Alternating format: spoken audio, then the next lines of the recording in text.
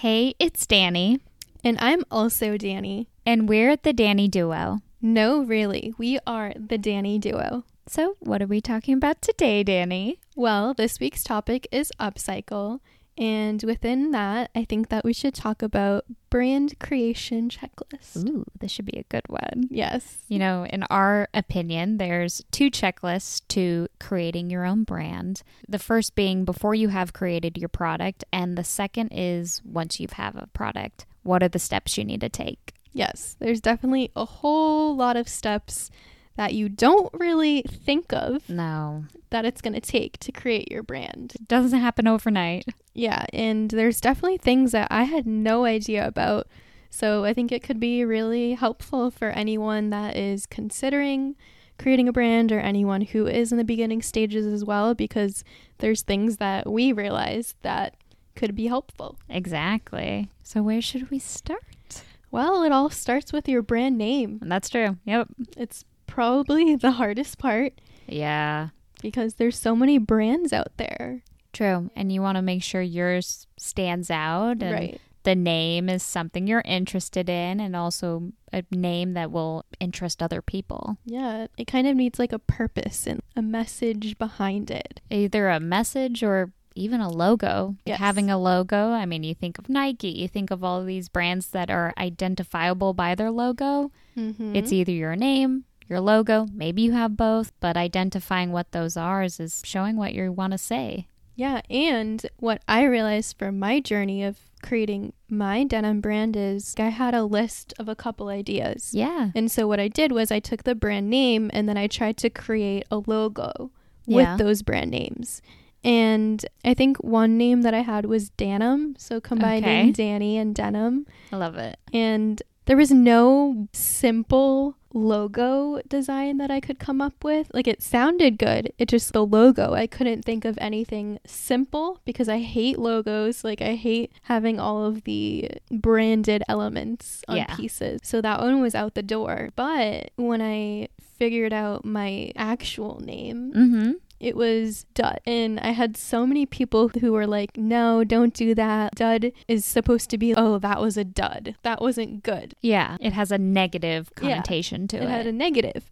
But I was like, well, it stands for Danny's Upcycled Denim. Yes. And that's obviously too long for a logo because I tried to create that whole name in the logo. But what looked really good together was the DUD. Oh, yeah. It's short. It's simple. It's also memorable. Right. So that's how I identified it, and I wanted to turn it into a positive. So. Yeah, that's your whole mission statement. I mean, you're changing the name of what Dud stands for. Exactly. What about you? Do you have any story behind creating your brand name? I mean, I definitely went through a lot of trial and error, trying to figure out what am I even trying to say with my brand name. Tried logos too, but it was a little difficult with what I wanted to be doing. So I thought verbiage was where I wanted to go. So a name is the most important. And that's when I came up with One and Only, because everything is one of a kind, and I wanted to tell the story of the one and only piece for the one and only you. It builds curiosity. Exactly. Like, one and only what? What is this? So it's like, that's also a key thing to think about when you're building your brand name and logo. Yeah, like what will intrigue the most people and why? Exactly. And so what I actually didn't realize is you got to trademark that. You do. And it's not just trademarking one thing. You have to trademark your logo, and you have to trademark your brand name. Yes. And also, if you have a saying or a slogan, you also have to trademark that. So like Nike, for example, the swoosh, that's trademarked. The just do it. I mean, even in Adidas 3 stripes, it's trademarked. You can't do it. I mean, it can be as simple as that, but it's all trademarked. And everyone should know that it's a long process. It is. It takes a long time to get it approved. Yeah, I'm still waiting for my logo to get approved. So it's definitely an important step, and do it sooner. It is. And not only trademarking your name and brand, but also making sure that you buy the domain of your website. If you want to sell on a website, I mean, right now I sell off Instagram, which has been great, but I would love to have a website of my own. So that means I have to make sure the domain isn't taken, because once it's taken,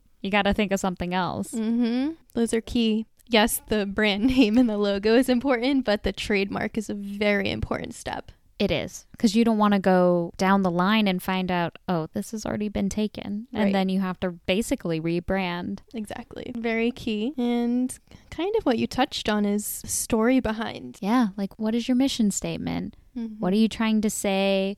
Who are you? And what's your purpose? Yeah. Every brand should have a purpose. They're either, both of us are trying to take waste and give it a new story and give it a new life. Mm-hmm. But every brand should have a different story to tell. Right. And you kind of want to solve a problem or something. Give them a reason to come to your brand. Yeah, like maybe there's not enough inclusivity.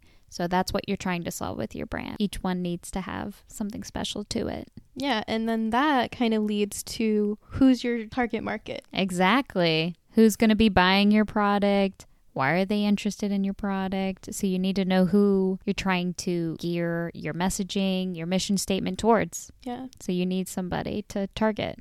Your product. Exactly. And within that, there's also theme. Once you've figured out all of these things, what's your theme? What's your color palette? What is even the fonts? I went through so many fonts to try and figure out, is it vintagey? Is it cool and edgy and minimalistic? Mm-hmm. A font can say a lot about a brand. Definitely. It makes a difference of, is it casual? Is it Yes. elevated? You definitely need a very different font if you're going to be high fashion. So it's very key. Your vision, inspiration, it's going to be your theme, your signature, your aesthetic, what you're known for. It is very important. And even the content that you're posting says a Mhm. lot about your brand. So is it colorful and light and airy, or is it dark and moody and sexy? That all ties into your theme. Mm-hmm. And from there, you can finally decide on your product. Yeah. So what is it? What are you selling? It doesn't have to be a physical product. It could be a service too. Mm-hmm.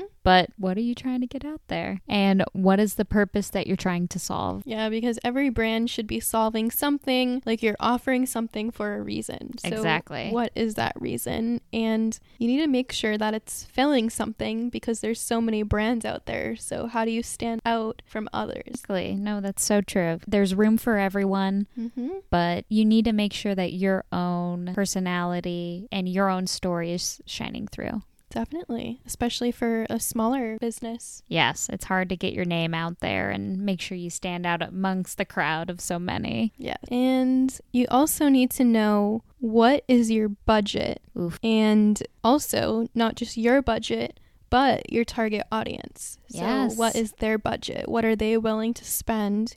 You need to know how much it's going to cost for your materials, your tools, the labor, if you're having someone else help you, Yes. then how much that product is going to cost. Mapping all this out sooner than later. I know I did a little later than I probably should have, but you need to know where your money's going, and you Right. need to know how much a product costs, how much to create the product costs. Yeah. You need to make a profit. Exactly. At So the end of the day. You have to make sure that the cost that you're spending to create the product isn't what you're making. You need to make more. Exactly. And then lastly, you need to figure out how or where you're going to sell your product or service. This is a hard one. There's so many different avenues, and you almost just need to try a whole bunch and see what sticks or what your target customer Yes. is really looking towards and where they would purchase. But there's Instagram, there's Etsy. There's in-store, there's Yes. pop-ups. Yeah. It's both in person or online. Exactly. Basically. Yep. Your two options. But there's definitely a whole lot of things to check off in the beginning stages, as we discussed. And then there's a lot of things to check off and identify once you decide on how or where you're going to sell. And since there's a lot left to cover, next week we're talking about fashion, and maybe this is a good time to continue into a part 2. Yeah, I think we could continue this as our part 2 because next week is fashion, and then we don't have to make our audience wait too long. Part 2 coming up next. Yeah. So until next time, Danny Duo delivered and done.